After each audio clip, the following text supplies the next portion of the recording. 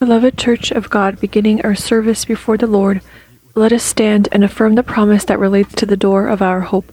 Let the resurrection of Christ reign in our bodies. Amen. Let us bow our heads in prayer. Dear Heavenly Father, in the name of Jesus Christ, we are grateful to your holy name for this once again privilege to be in this place that your hand has outlined for the worship of your holy name. And so allow your inheritance in the name of the blood of the covenant to be lifted to heights higher than us, and to break all burden and sin that binds us. In the name of Jesus Christ, may in this place be cursed as before all the works of devil, illnesses, poverty, premature death, demonic dependencies, all forms of fears, depression, destruction, stagnancy, all of this let it depart from the tents of your holy people. And stand, Lord, on the place of your rest, you and the ark of your greatness. And may your saints be clothed in your salvation, and may they rejoice before your countenance. Give us more from your Spirit. Fill us with your Holy Spirit, and allow us to find your holy countenance. We thank you that this service is presented by Apostle Arkady into your divine arms, and we ask you to continue to guide it with your high and uplifted hand. Almighty God, Father, Son, and Holy Spirit. Amen. May you be blessed, and you may be seated. The Book of Ephesians 4:22 through 24. You were taught with regard to your former way of life to put off your old self, which is being corrupted by its deceitful lusts, and be made new by the Spirit of your mind, and to put on the new self, created by God in true righteousness and holiness. And so the right to the power to put off our former way of life so that we can clothe our bodies into a new way of life. And as much as we already know to fulfill this decreeing commandment written in the book of Apostle Paul and presented to us in the series of sermons of Apostle Arkady, we need to put 3 destiny-impacting, commanding, and fundamental acts into practice, and these are put off, be renewed, and put on. Fulfilling these 3 requirements will determine whether our salvation happens, that is given to us in the format of a seed, which we need to obtain as a possession in the format of the fruit of righteousness. Relevant to this, we stop to study the allegory contained in the 18th Psalm of David, in which getting to know and confessing the power that is contained in the heart of David, consisting of the 8 names of God, allowed David to love and call upon the Lord, who is worthy to be praised, and gave God the legitimate grounds or basis to use the power contained in the capabilities of his names in battle against the enemies of David. And here is Psalm 18, 1 through 4. I love you, Lord, my strength. The Lord is my rock, my fortress, and my deliverer. My God is my rock, in whom I take refuge, my shield and the horn of my salvation, my stronghold. I call to the Lord, who is worthy of praise, and I have been saved from my enemies. Let us together now proclaim these 8 wonderful names of God. Lord, you are my strength. Lord, you are my rock. Lord, you are my fortress. Lord, you are my deliverer. Lord, you are my rock, in whom I take refuge. Lord, you are my shield. Lord, you are the horn of my salvation. And Lord, you are my stronghold. May the Lord hear these words, and may He make us worthy of these confessions, and may He confirm them within our heart and within our body. In a specific format, we already looked at our inherited lot in the qualities and promises contained in the strength of God Most High. The first name, Lord, you are my strength, has already been something we have studied. Therefore, this is a very important name. We need to not forget about it. And so I looked at this Psalm 18, and so if you look, sometimes these words, depending on the Bible that you're reading, will have a little bit of a different word, but they are all interlinked and relevant to one another. And so, for example, strength and the strength and the different variations and synonyms of the word strength could be a little bit different depending on the Bible. And rock in this case also could be different synonyms of it depending on the Bible you're reading. And so without the first name, Lord, you are my strength, the names rock, fortress, deliverer, my shield, horn of salvation, they no longer work. And so you need to make all of these listed names legitimate, and at the foundation of it is the Lord who is our strength. And this is when we allow the Lord to magnify His word above all His name within our essence, and when the word of God is magnified upon a pedestal in the temple of our body as well as in our church, then this allows the Lord to demonstrate His strength, and then all of the following names have the legitimate grounds upon which to function. And so, Lord, you are my strength. It testifies of the fact that the Lord is strong.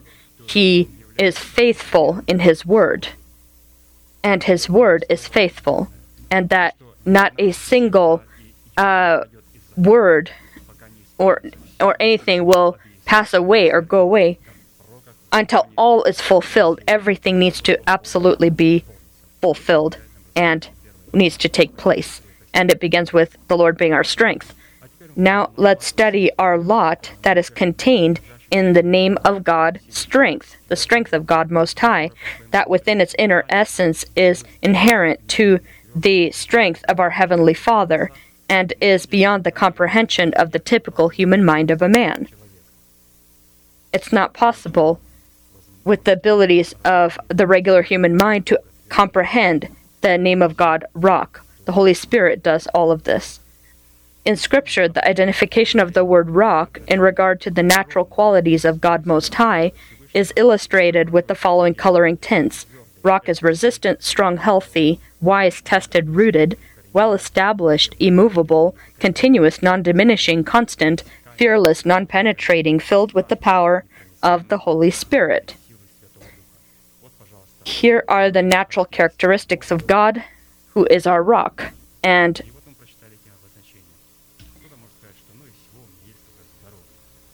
you may say, well, I only have one of those elements, healthy. But you may have it today, but not have it tomorrow. And so we need to have resistance, we need to be strong, we need to be healthy, we need to be wise, tested, rooted, fearless. All of these characteristics, they are interlinked. And if you don't have one, then the Lord as our rock won't be able to be present in us. You need to have all of them. If we have all of these characteristics, but maybe today we don't have health, the Lord doesn't look at what we see physically. The Lord doesn't see what we see. He sees what His word is within the man, the code. He doesn't understand tears, and He won't cry when we're crying. He sees the tears through the code. We need to understand that. Demons always also see everything through code. Prayers, we can pray great prayers, but the Lord doesn't hear unless He understands the code or motive that you have. If you remember, the Pharisee was praying the great Psalm of David, but we heard or we understood, according to Scripture, what he actually was intending when he was praying the Psalm. God saw something different. And so if we don't have health, but we have put the promise of health within our body, the healing and resurrection in ourselves, then God sees us healthy in Jesus Christ. This is what are His natural characteristics. And here is how the quality of the word of rock, when it comes to the name of God Most High, identifies itself in Scripture. Rock is stone, cliff, heaviness, weight, and scales.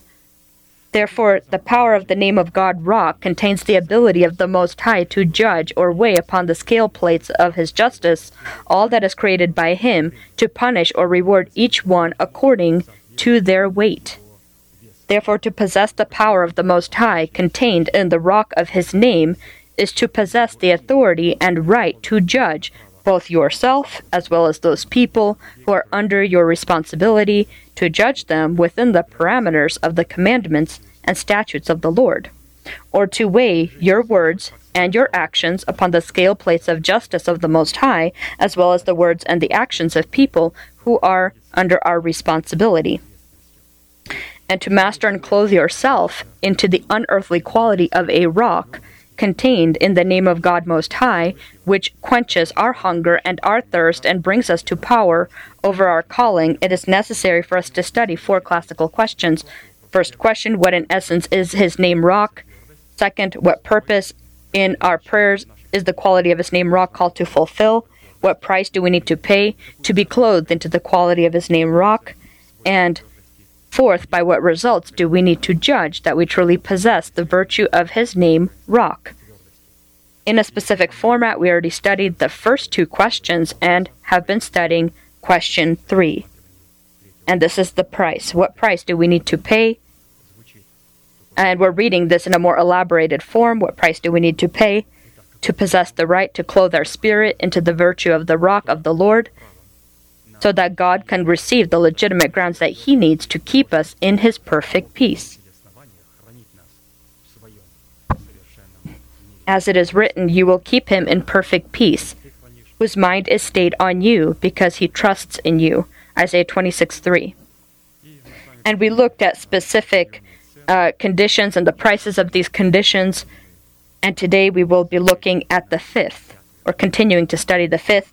And the 5th condition, the price of the 5th condition, is to integrate or implement the order of God into your calling, or subjugate your calling to the order of God by the means of the judgment of his righteousness. Without the order of God within our essence or our church, we will not be able to perform the judgment of righteousness. And so what is a righteous man supposed to have? He needs to have this element of a rock, or the essence of a rock, and without that we can't do this. Exodus 18:21 through 23. Here, the father-in-law of Moses, Jethro, gives Moses advice, because he sees Moses sitting day and night, and he's judging the people, the entire nation, by himself. He saw this situation and gave him advice with these words. Moreover, you shall select from all the people able men, such as fear God, men of truth, hating covetousness, and place such over them to be rulers of thousands, rulers of hundreds, rulers of 50s, and rulers of 10s, and let them judge the people at all times. Then it will be that every great matter they shall bring to you, but every matter or small matter they themselves shall judge. So it will be easier for you, for they will bear the burden with you. If you do this, and God so commands you, then you will be able to endure, and all this people will also go to their places in peace. Exodus 18:21 through 23. Today we will continue to study not the commanding structure, but the individual person who needs to rule over himself within the boundaries of the commandments and statutes of the Lord, which identify the order which our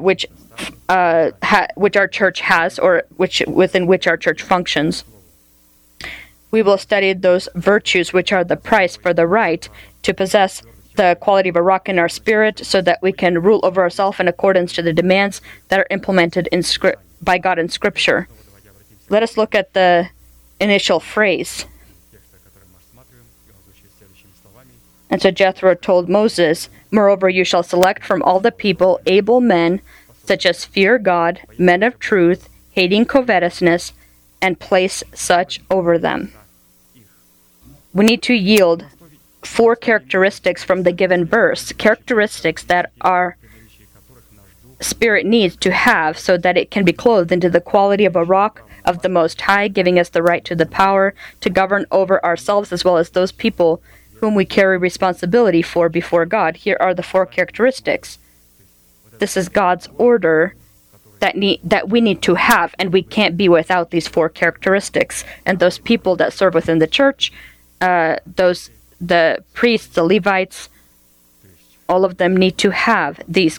Every Christian, this sermon is not focused upon the pretty much the order or the structure of the leadership structure within the church, but rather every individual person, which each person needs to have these characteristics. to be an able person, to have the fear of the Lord, to be a person of truth or a fair person, and to hate covetousness. We need to know that to rule or to govern is not to control or to violate the sovereign boundaries of those people whom we carry responsibility for before God, but instead take their guilt upon yourself before God and be an example to them of how a person needs to obey God. This includes, of course, parents, father and mother. These are leaders of cell groups and the deacons and the apostles also, how we need to treat the people that we carry responsibility for. Take their guilt upon ourselves. And second, to be an example to them. This is the form we need to have. And if we don't have this ability, then and so if we don't do or don't have these two, being taking the guilt of the household upon ourselves and be an example to them, then the opposite of that is how people brutally punish their children in ways that are not supposed to happen.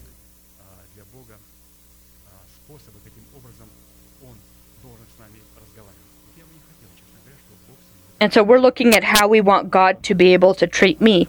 I don't want personally for the Lord to be able to have to punish me in a harsh manner.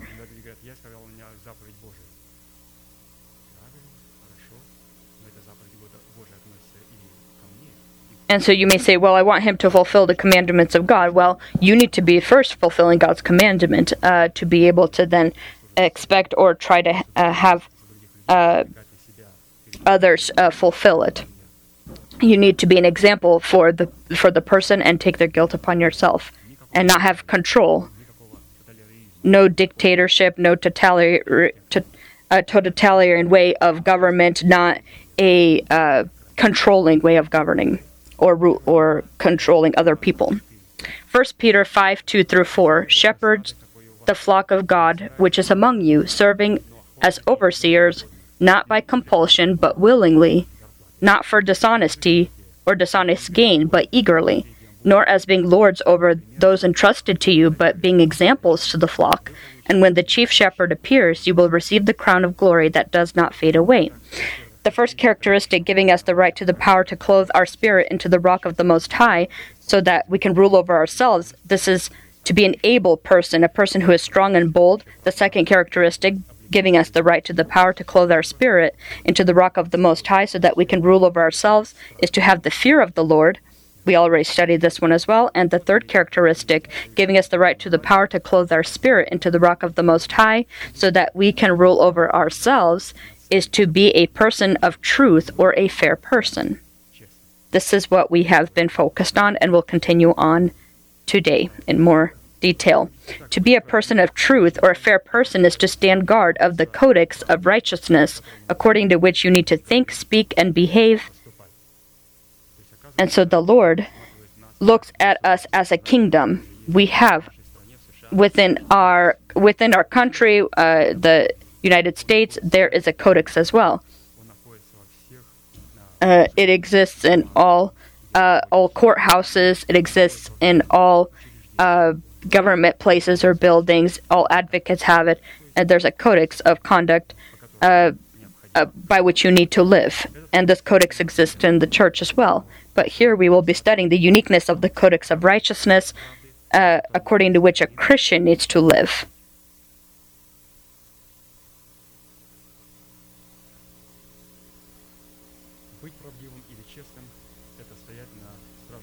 So to be a person of truth or a fair person is to stand guard of the codex of righteousness, according to which we need to think, speak, and behave. It is a Christian codex of righteousness. Here's one of the many places of Scripture which contains some. There are many places, but here's one unique one which contains some of the components of the codex of righteousness, containing 10 unique elements. 1 Thessalonians 5:15-24.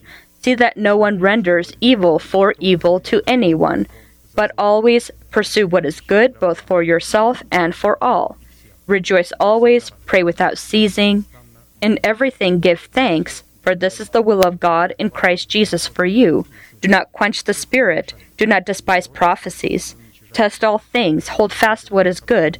Abstain from every form of evil. Now may the God of peace himself sanctify you completely, and may your whole spirit, soul, and body be preserved blameless at the coming of our Lord Jesus Christ. He who calls you is faithful, who also will do it. In the given place of Scripture, we see presented the role of God and the role of man, giving us the right to the power to clothe our spirit into the quality of the rock of the Most High, so that we can rule over ourselves. If we accomplish or complete our part of the job,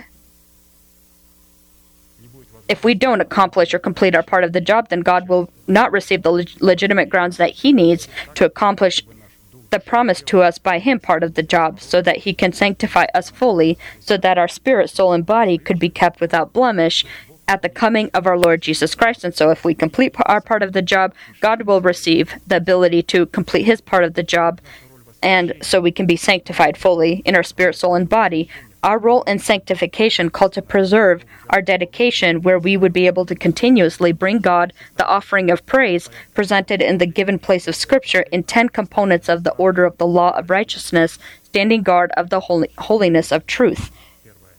This we saw in the first book of Thessalonians. And so here is the codex of righteousness that we need to have upon our heart. We need to first see that we not render evil for evil to anyone. Always pursue what is good, both for yourself and for all. Rejoice always. Pray without ceasing. In everything give thanks. Do not quench the spirit. Do not despise prophecies. Test all things that are beneficial to God. Hold fast what is good, and abstain from every form of evil. Each of the 10 presented components exist in one the other, come one from the other, reinforce one the other, complete one the other, and identify the truthfulness of one the other. Therefore, the truthfulness of each of the components is examined by the existence or presence of the other components in them, which in their essence or their unification demonstrate an incredible balance of the one who is perfect in knowledge. We looked at 3 of the components, and we'll study the 4th today and the 5th. 4th condition to be a person of truth in your dedication to God by the way of sanctification is to pray without ceasing. A very important component of this codex is to pray without ceasing. To pray without ceasing, or to pray continuously, is to possess the thummim within your spirit in the form of the truth of the elementary teaching of Christ, and the Urim as the individual Holy Spirit opening the truth within your heart. Continuation cannot be without the Word of God that is presented not just in a brochure of faith of how to rebuke demons, or how to heal people, or how to preach about prosperity. We need to have the elementary teaching. This is the thummim. All the brochures that are being offered by so-called generals of God. And so there are thousands of individual brochures about healing, about prosperity. And if you gather them together, then you will realize that they actually will be contradicting one the other. It is not the elementary teaching of Christ, but the thummim is the elementary teaching of Christ. And here the Holy Spirit, the individual Holy Spirit, can open the truth within your heart. The sacred garment of the priest and the breastplate of judgment, with its 12 golden settings into which were placed 12 precious stones, containing the 12 names of the sons of Jacob, were all made for the sake of the Urim and the Thummim.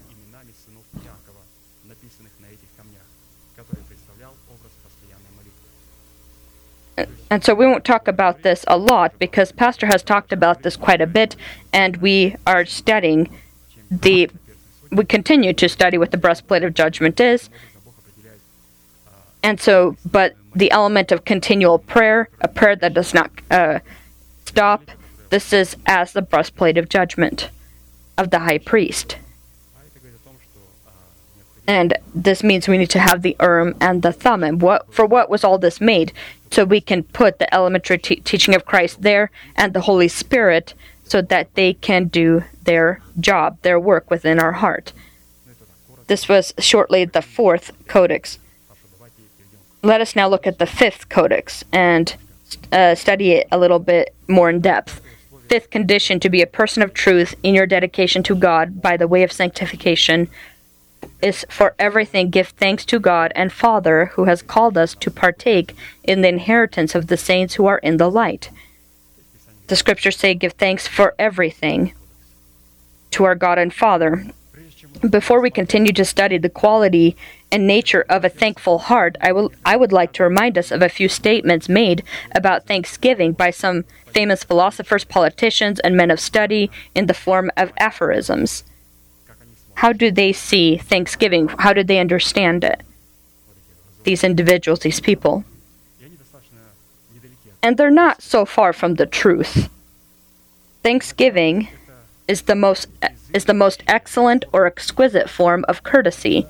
Thanksgiving is appreciation and a sign of a noble or kind soul. Thanksgiving is that little that cannot be purchased with money. Those that are unthankful are often the ones relying on the gratitude of others.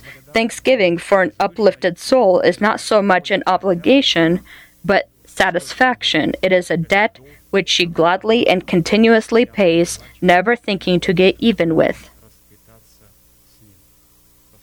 How interestingly and beautifully written that for a thankful soul is that debt that she gladly and continuously pays and is thankful constantly and does not want to be rid of it. The scriptures say we don't owe anyone anything except for mutual love. And a mutual love, it includes also a heart that is thankful when we thank each other and with a thankful heart serve one the other. A debt that needs to continuously be paid, and you need to not try to not have it or be rid of it somehow.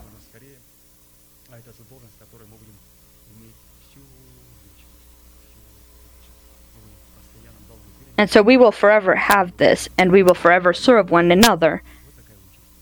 And so we need to immediately make a decision. And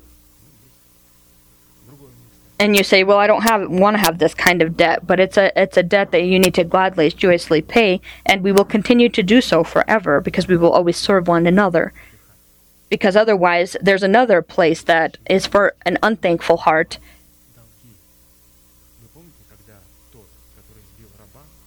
Remember the one that had beat his servant who owed him 100 denarii. And if you remember what he said, put him into prison until he pays me all that he has. But this is not an American prison where you would say they feed you well. There they work and labor. Like as the prisons in the Soviet Union were. No one was resting and relaxing there. The debt needed to be repaid, and they repay it for a term. But in this case, it will be an eternal repayment. And this is when you reject to have or refuse to have a thankful heart. Thanksgiving and prayer can come exclusively and only from a good and thankful heart. That is the kind of heart a warrior in prayer has, is the kind of prayer he will have. Let us look at 8 signs of the nature of thanksgiving in prayer. And so the first sign of the nature of thanksgiving in prayer is identified by the nature of praise in worshiping God. And so thanksgiving can't be without worship. Thanksgiving demonstrates itself in worship. The term praise, demonstrating itself in the format of thanksgiving, is a kind of legitimate instrument confirming the format of legitimate relations that a man has with God. Psalm 147:1. Praise the Lord, for it is good to sing praises to our God, for it is pleasant and praise is beautiful. If our thanksgiving and praise to God happens without an organic connection or link to our place within the body of Christ, then this serves as evidence of our wickedness, and our praise in the format of our thanksgiving will now in no way be able to be called a fitting form of praise, or praise that is worthy of God. As it is written in Scripture, praise that is fitting or appropriate. And so, again, we can't thank God without praise, and praise is not possible without our organic membership to the body of Christ. And so praise that is fitting or appropriate includes the following conditions. Present evidence of your right to praise God. List the names and titles of God. List the perfect works of God. Thank God for the work or deeds that He has already done. Boast about God. Honor God with your tithes and offerings. This is also praise. Stay and not abandon your place within the church. Be faithful to your calling. This is also praise. Study and fulfill the will of God. Trust God and rely upon God. All of this is praise, praising God. And so our thanksgiving cannot be without praise, and praise needs to be fitting. It's not just to list the names and titles of God, what He has done for us. God also examines others areas as well. As we can see here, have we not abandoned our place? Are we remaining in that place? Do we honor God with tithes and offerings? All of these, this is legitimate praise is made up of this. Second sign of the nature of thanksgiving in prayer is a certain indication of the kingdom of heaven in a man. Psalm 50:23. Whoever offers praise glorifies me, and to him who orders his conduct aright, I will show the salvation of God. And so you can offer a sacrifice of praise when you watch after your way or you order your conduct aright. Ordering your conduct aright is your path, which we are called to be vigilant of in our prayer fellowship with God. It is defined according to Scripture as the boundaries of our responsibility for someone or for something, and firstly, us ourselves. To order your conduct aright is the ability to judge before all yourself in accordance with the commandments, ordinances, and statutes implemented by God in Scripture. And such vigilance of your path is a preamble or preparation for offering a sacrifice of praise, demonstrated in our thanksgiving. This specifically makes our thanksgiving demonstrated in praise to God as legitimate or a legitimate grace. As we know that it's written in the Bible that watch after your way when you go into the house of God, and be prepared rather to listen than bring the sacrifice of fools. And so refusal to be vigilant of your path or your way is refusal to bear the placed upon you by God responsibility, or a loss of your virtue and your place within the body of Christ, which brings about the blotting out of your name from the book of life, or the loss of your salvation. So if the first speaks about the first sign of the nature is thanksgiving that is legitimate, that is fitting, a fitting form of praise. And so you can't have a fitting form of praise if you don't watch after your way, if you don't order your conduct aright when you go into the house of God. And this is to prepare your heart to listen to the word of God, and not for offering a sacrifice of fools. Third sign of the nature of thanksgiving and prayer is worshiping in spirit and in truth. Worship that does not include thanksgiving for the given to us redemption is not able to be called worship in spirit and in truth. Worshiping in spirit and in truth absolutely needs to have thanksgiving. What do we thank God for? He is our Redeemer. The first, what we do. What did the 24 elders do and the 4 living creatures? They first laid their crown before God, and they worship before Him, and they say, "You are worthy to receive glory, honor, because you were slain for us, and you redeemed us from all nations, tribes, languages, people. You are our Redeemer, you redeemed us," and they thank Him. This is a legitimate, fitting form of praise that is demonstrated in thanksgiving. You thank Him. And we were presented by our pastor 2 forms of unique prayer. One person with his mouth was thanking God, but was dishonoring Him in his heart, and another was doing the opposite. Luke 18:9-14. Let's look at these 2 different forms of prayer. Also, he spoke this parable to some who trusted in themselves that they were righteous and despised others. 2 men went up to the temple to pray, one a Pharisee and the other a tax collector. The Pharisee stood and prayed thus with himself. This is how he prayed. God hears not what he is saying out loud. He hears what his heart is saying. And the Pharisee stood and prayed thus with himself. God, I thank you. He began to thank God that I am not like other men, extortioners, unjust, adulterers, or even as this tax collector. I fast twice a week. I give tithes of all that I possess. And the tax collector, standing afar off, would not so much as raise his eyes to heaven, but beat his breast, saying, God, be merciful to me, a sinner. I tell you, this man went down to his house justified rather than the other, for everyone who exalts himself will be humbled, and he who humbles himself will be exalted. Luke 18:9-14. Acknowledging and confessing your sins before God with the goal of receiving justification is one of the elements of our thanksgiving to God. Every time we come out to repent, if our heart is drawing us to repent, it's not just repentance, but also demonstrating our thanksgiving. The tax collector didn't do what the Pharisee was doing, saying that I'm not like these people. The tax collector just beat his breast and said, forgive me. And thanksgiving that he was giving was for what Jesus had done. Thanksgiving without exalting the blood of Christ within yourself, testifying of it. Fourth sign of the nature of thanksgiving in prayer is determined by how a person reacts to God's faith, specifically when it comes to the given law of marriage, and also when it's referring to food or a person's reaction to food. 1 Timothy 4:1-4. Now the Spirit expressly says that in latter times some will depart from the faith, giving heed to deceiving spirits and doctrines of demons, speaking lies and hypocrisy, having their own conscience seared with a hot iron, forbidding to marry, and commanding to abstain from foods which God created to be received with thanksgiving by those who believe and know the truth. For every creature of God is good, and nothing is to be refused if it is received with thanksgiving.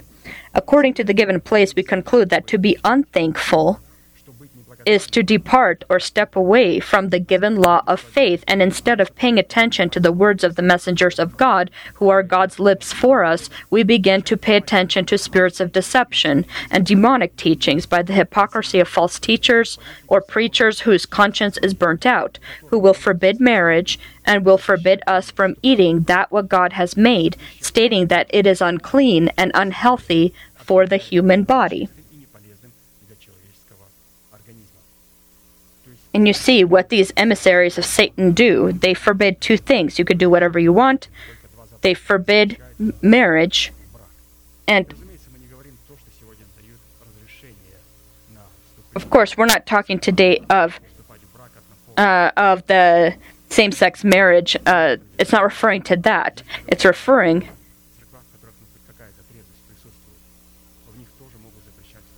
to, so every time, at the time of, during a wedding, people show, the one that's marrying them shows that the two that are being married have two different positions, and that one is higher or lower, and doing so, they forbid marriage. This thing doesn't exist. The husband needs to take upon himself the guilt of the household, yes, but that doesn't make him a pastor. This is a rule that he is fulfilling. The wife or the bride also needs to help build the house. So when we turn roles into positions, we either lift up the husband and belittle the wife. This is forbidding biblical marriage. In the Bible, there's no such thing that the husband is higher, the wife is lower. Scripture says if the husband stops following the Torah, the wife is supposed to go against him. And those Jewish women know this perfectly. They know who the pastor is, and he is in the synagogue. And if my husband will go against the Torah, she knows this, that she will then know what to do, and the rabbis will support her in that situation. If he goes against the Lord and the truth, and so they will forbid biblical marriage. They will pervert this, the nature of it, and they will also forbid us from eating what God has made. And what did the Lord say? He said, everything that moves, that has life in it, I give to you for food. Eat it. We're talking about animals and beasts. Eat it as you would eat grass. But people will forbid and say that it's not healthy for the body. Dietologists, they say that it's not good if you eat this, it's not good for the heart. And so often these dietologists, they die from the cancer of the stomach because they... and so those that start forbidding these kinds of things,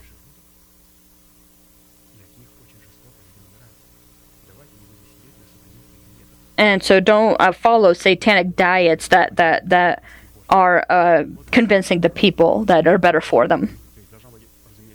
And there are proper diets, of course, but when you say all that God has created, you need to not eat. You can, but each, of course, in measure and in the proper amounts, of course. Fifth sign of the nature of thanksgiving in prayer is determined by a person and him prioritizing the fruit of the Spirit over the gifts of the Holy Spirit. And so a thankful heart needs to correctly prioritize the fruits of the Spirit over the gifts of the Holy Spirit. Matthew 25:24-30. Then he who had received the 1 talent came and said, Lord, I knew you to be a hard man, reaping where you have not sown, and gathering where you have not scattered seed. And I was afraid, and I went and hid your talent in the ground. Look, there you have what is yours. But his Lord answered and said to him, You wicked and lazy servant, you knew that I reap where I have not sown, and gather where I have not scattered seed. So you ought to have deposited my money with the bankers, and at my coming I would have received back my own with interest. So take the talent from him and give it to him who has 10 talents. For to everyone who has more will be given, and he will have abundance. But from him who does not have, even what he has will be taken away. And cast the unprofitable servant into the outer darkness. There will be weeping and gnashing of teeth.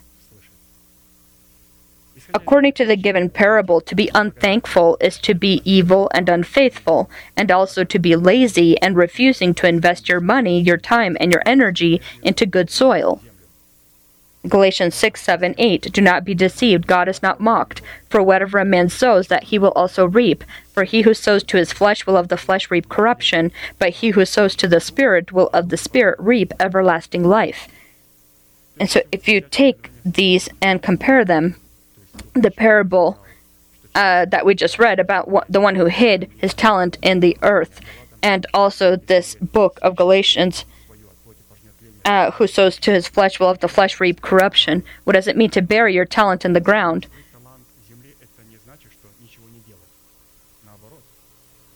That doesn't mean you don't do anything. One of the ways a Christian can bury his talent is to sow into his flesh and not sow into the Spirit.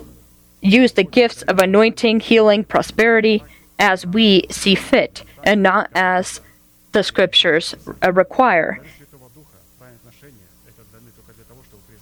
And so the gifts is to acknowledge the Holy Spirit as your Lord and Master, and not to boast yourself or to show yourself. The anointing is to fulfill your calling, and that is to erect the stronghold of life and to destroy the stronghold of death. Healing give us the right to present our bodies a living sacrifice for our good service to Him. A person, for example, was healed and goes back to doing his sins or the way he used to live. No, healing is given so that I can serve and present my body as a living sacrifice, wholly acceptable for our good service. Prosperity is when we direct our finances to build the house of God and not just as we see fit. And so a thankful heart is a heart that properly uses the gifts, anointing, healing, and prosperity.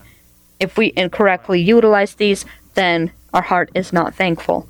Sixth sign of the nature of thanksgiving and prayer is determined by a person's ability to have nothing yet possess all things and be content and thankful for the little. 2 Corinthians 6, 8 through 10.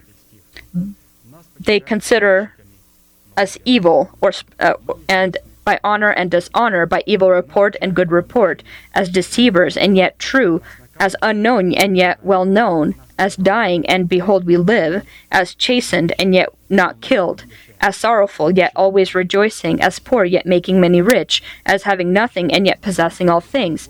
1 Timothy 6, 8. And having food and clothing, with these we shall be content. And so, unifying these two places of Scripture, we bring about four important characteristics of a thankful Christian.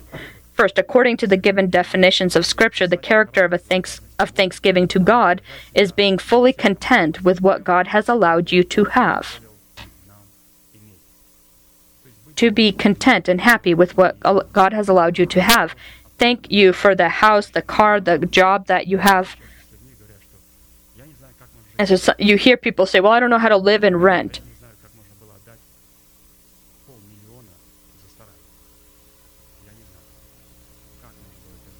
Well, I personally can say also, I'll also say that you could put $500,000 for a small little box. And so there's a lot of things that can be said in this way.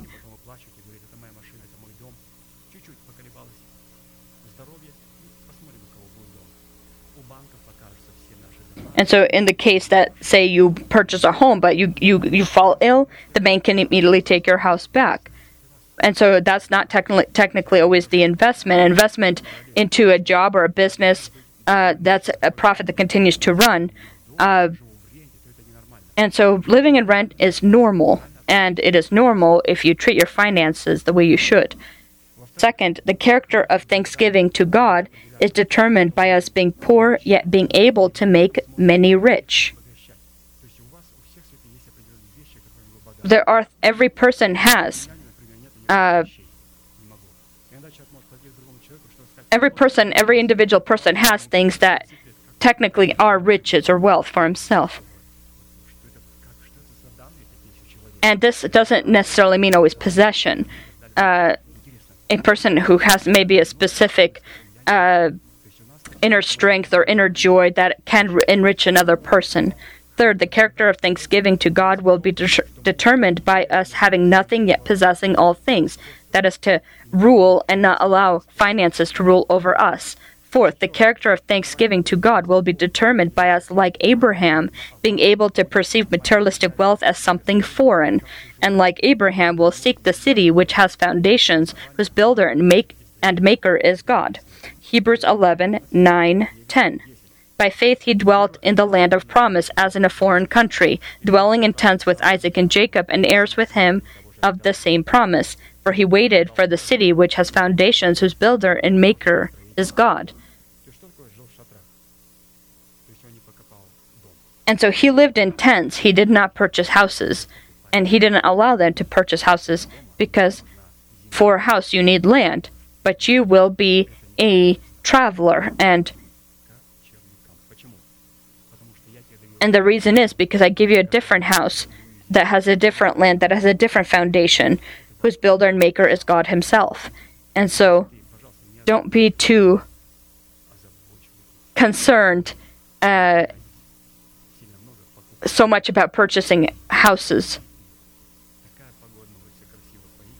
Instead, relax and go and enjoy some time with the saints.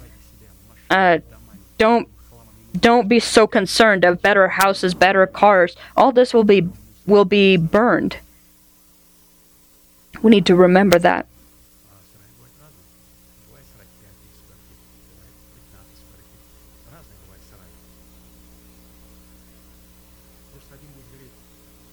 And so we can just say that the larger houses may burn a little longer than the smaller ones.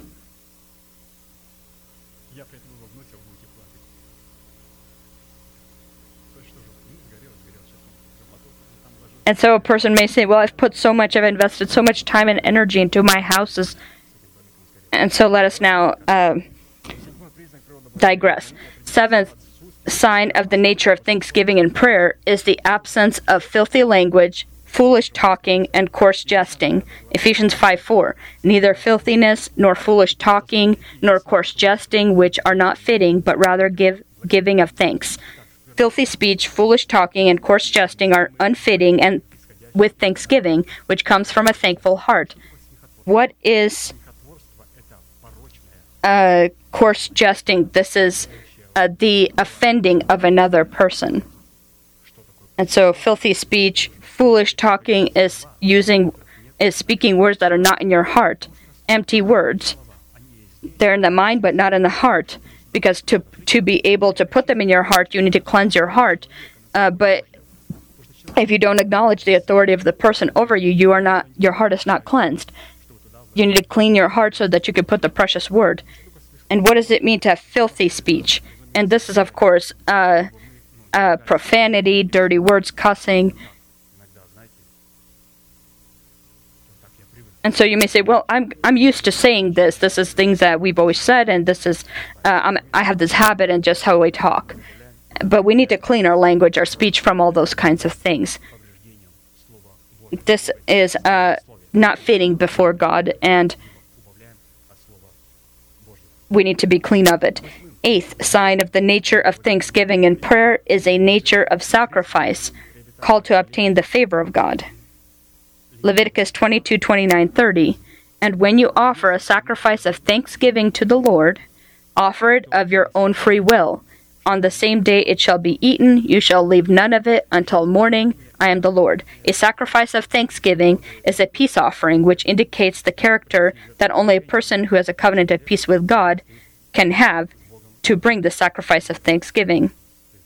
And so the offering of thanksgiving is a peace offering, and only one who is a child of God, who has a covenant with God, is able to have or make this peace offering.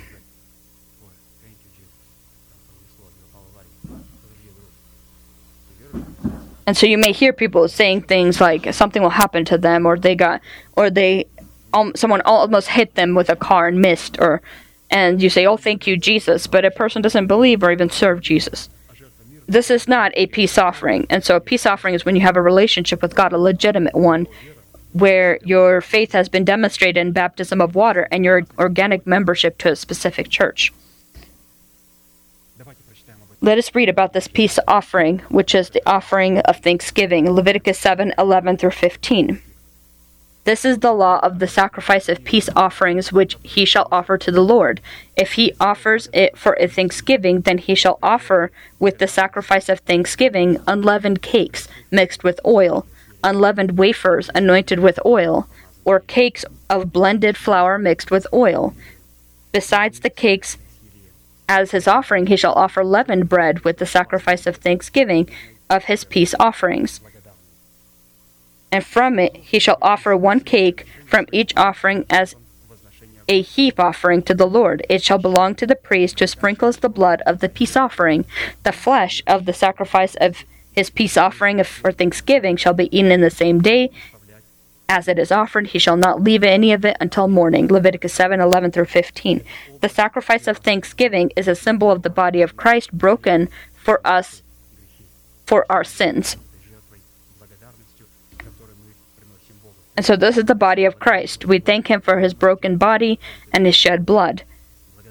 What is interesting is this: when we thank God and bring the sacrifice of thanksgiving to God, we thank God for his body and his blood. We also know in this book that we just read, the words that we just read, some of the things that they had to do with the cakes and the wafers. They had to mix it with oil, they had to anoint it with oil, they had to blend flour mixed with oil and cook it on oil, these cakes and these wafers. First was the unleavened bread mixed with oil. As they were mixed with oil, then they were anointed with oil, they were saturated with oil, they were cooked with oil. And these are all symbolic of the baptism.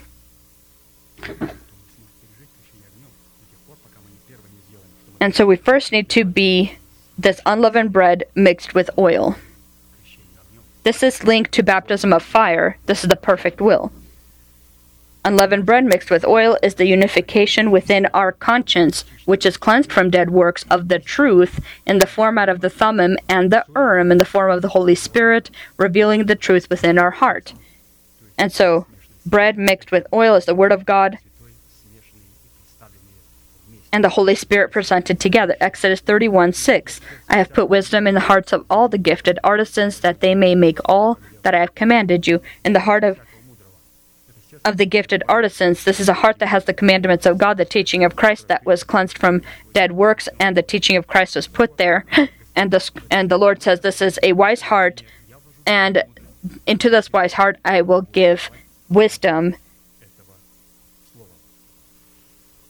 In the given situation, our thanksgiving to God presented in the cleansing of our conscience from dead works and the imprinting of the elementary teaching of Christ upon its tablets. At the same time, God's thanksgiving is presented in the anointing wisdom of the Holy Spirit. And so here we see two roles, God's role and man's role.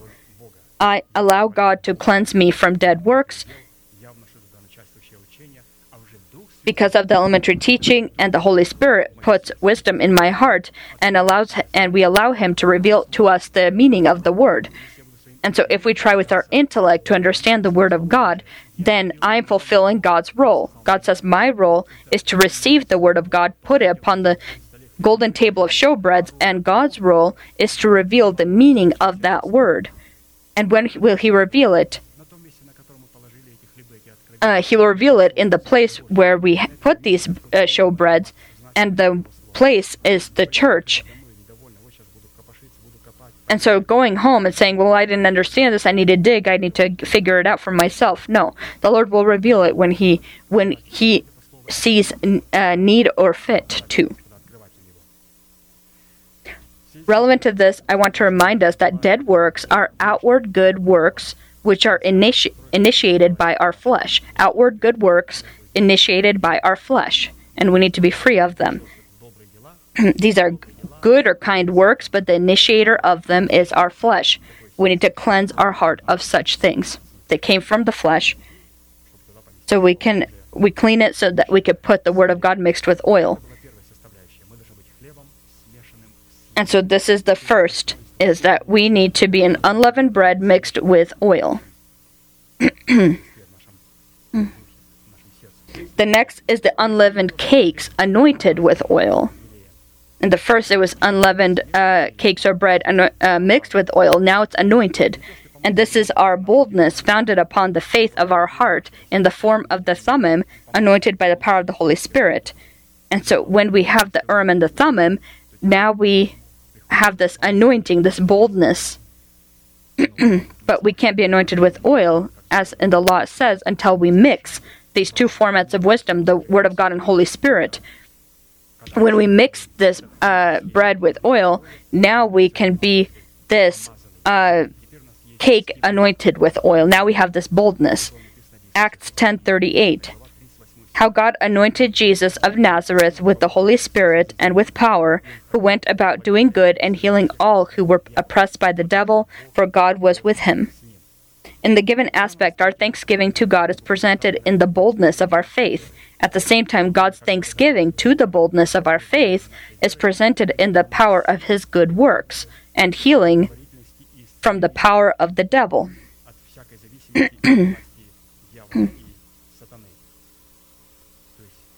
And so we demonstrate our boldness before God, and God from His side demonstrates to us His thanksgiving and healing, deliverance from the works of the devil.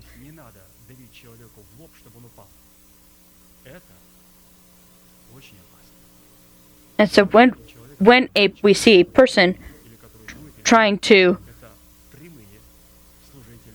trying to rebuke demons from other people, to be able to oppress other people, to do these kinds of things. These are demonic works. We need to demonstrate our boldness, and the Holy Spirit will then reveal the anointing power in healing as He desires to, and when He desires to.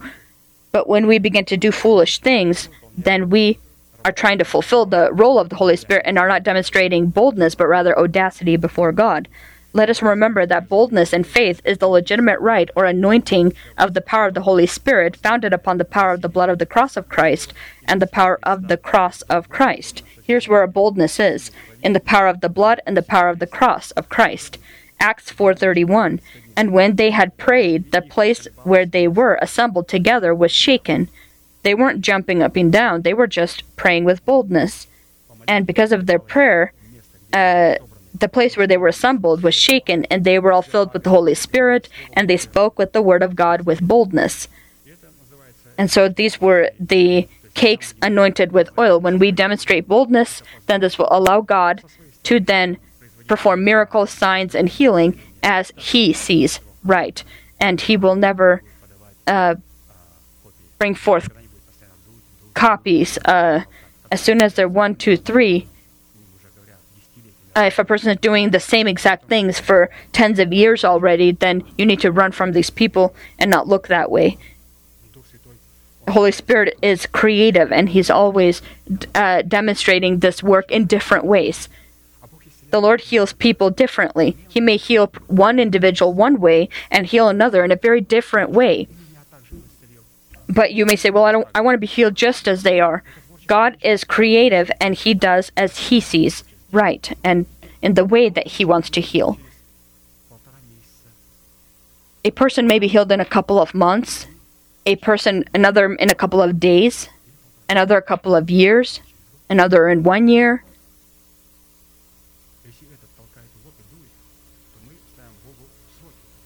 And so if someone comes out and tries to require healing in people, that means we are placing God limits, and in doing so, we are committing a great sin. We need to thank God for the power of the blood of the cross of Christ, and the Lord says, I hear this, and in the time that's right, I will perform the work.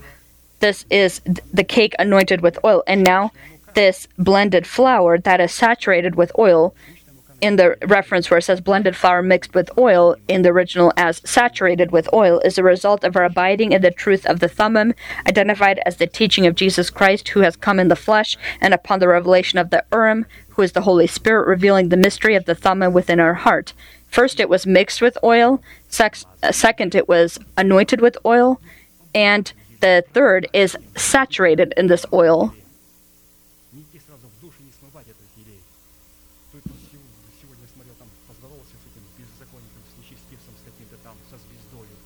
And so if you know, sometimes people will meet a rock star or somebody famous, and they shake hands with that person. They don't wash their hand for over a week because they're trying to.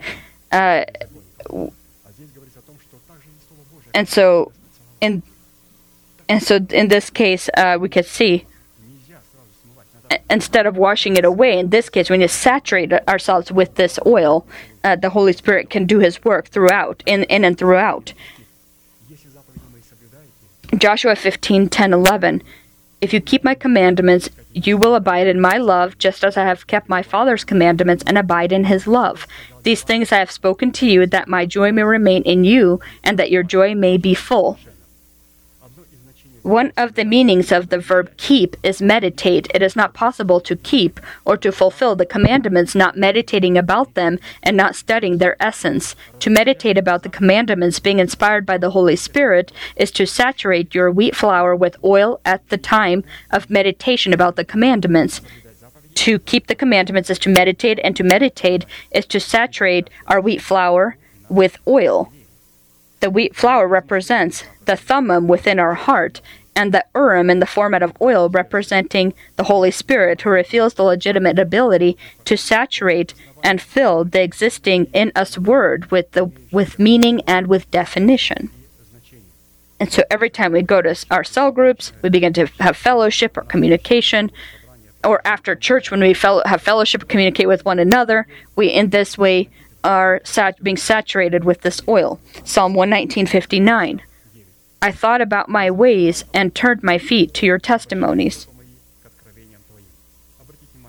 He turned his feet to his testimonies. That means I fulfilled. I kept your commandments, and you can't keep his commandments without first meditating about them. I thought of my ways. He was first meditating, and this allowed him to turn his feet to God's testimonies. I meditated, and because of meditation, I was able to keep your commandments. And to keep his testimonies is we need to meditate, and after meditation, we then saturate ourselves with the oil of the Holy Spirit. And, of course, our cell groups and our fellowship with one another allows us to saturate ourselves with this oil. There also was leavened bread present. And leavened bread is a demonstration of our faith in the format of the kingdom of heaven, abiding within our heart in the power of the Holy Spirit, which has captured our spirit and our soul and our body. And so leavened bread is thanksgiving that captures all of our essence, and it begins with our spirit, with our heart. Matthew 13:33. Another parable he spoke to them. The kingdom of heaven is like leaven, which a woman took and hid in 3 measures of meal, till it was all leavened. In the given aspect, our thanksgiving to God is presented in accepting the kingdom of heaven in the format of leaven, into our spirit, into our soul, and into our body. At the same time, God's thanksgiving in receiving the kingdom of heaven in the form of leaven, into our spirit, into our soul, and into our body, is presented in the rule of the kingdom of heaven within our conscience, within our mind, and within the mouth of our body. In this thanksgiving, Pastor shows us 2 things. If we receive the kingdom of heaven for our soul, our spirit, and our body, how can we examine this? God will do something from his side.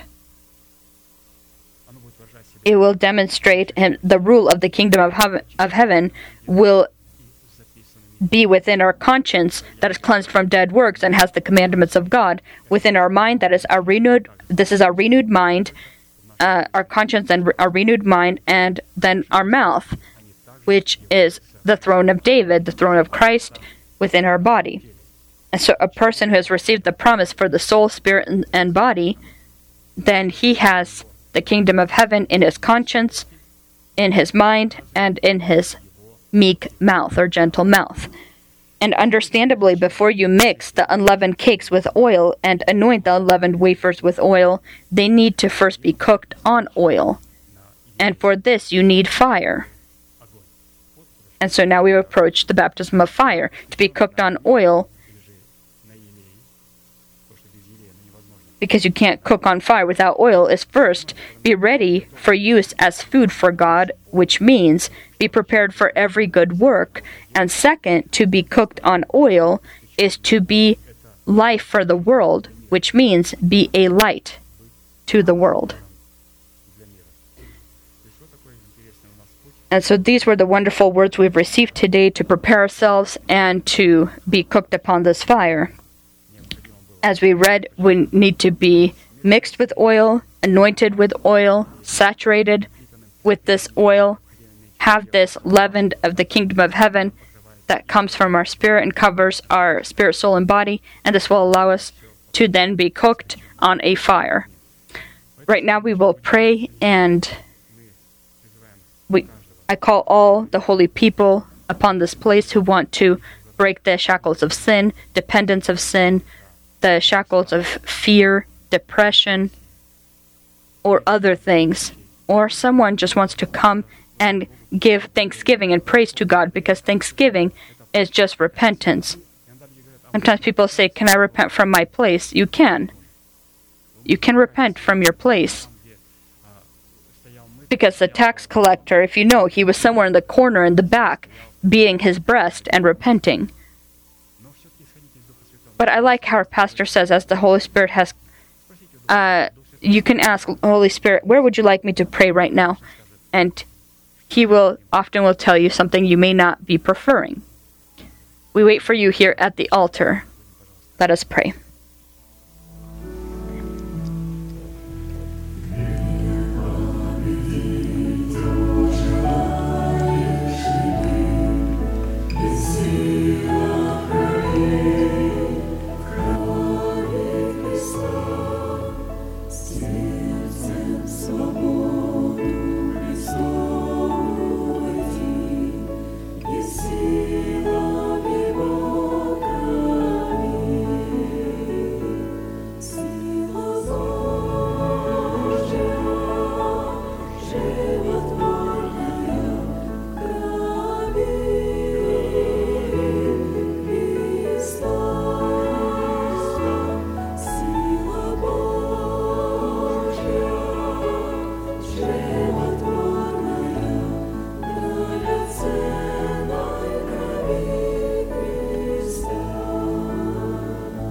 I will be praying our prayer, and I ask you to deeply believe that the Lord is on your side. He's not against you. He has loved you with an eternal love. He has given us the work of His redemption. He has stood between us and our enemies to be able to protect us and to lift us up to His level. Close your eyes. This is your secret room. Lift your hands to God. This is a sign that your hands are without wrath or doubt. Pray together with me. Heavenly Father, in the name of Jesus Christ, I come to you and upon this holy place, in your church of your holy nation, I open up my heart so that you can see my pain, my suffering, my wounds that are inflicted by sin and lust that I hate and that I refuse. I come to you with my illness, fear, dishonor, a pampered dignity. I ask you, forgive me, wash me, cleanse me, heal my wounds, restore me. And right now, before heaven and hell, I want to proclaim that in accordance to your word, I am washed, I am cleansed, I am healed, I am restored, I am justified, and I am saved. Your sins are forgiven and your trespasses in the name of Jesus Christ. May the Lord bless you. May He look upon you with His great face and show you peace.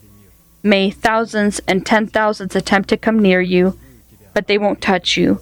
May upon you the blessing of the ancient mountains and everlasting hills. May from your body the stronghold of death be destroyed, thrusted out with noise, and the stronghold of life may be erected in your body. May all this be upon you and upon all of your children, in the name of Jesus Christ, and the nation shall say, Amen. Amen.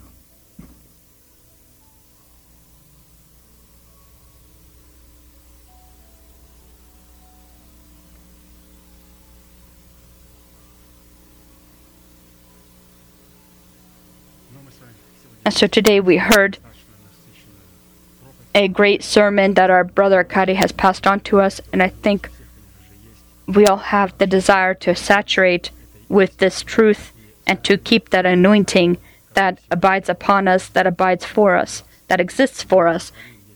We can, if we can saturate ourselves with this anointing, with this oil, let us now proclaim our unchanging manifestation. Now to Him who is able to keep you from stumbling and to present you faultless before the presence of His glory with exceeding joy, to God our Savior, who alone is wise, be glory and majesty, dominion and power, both now and forever. Amen. Amen. Thank you for your participation, for your prayers.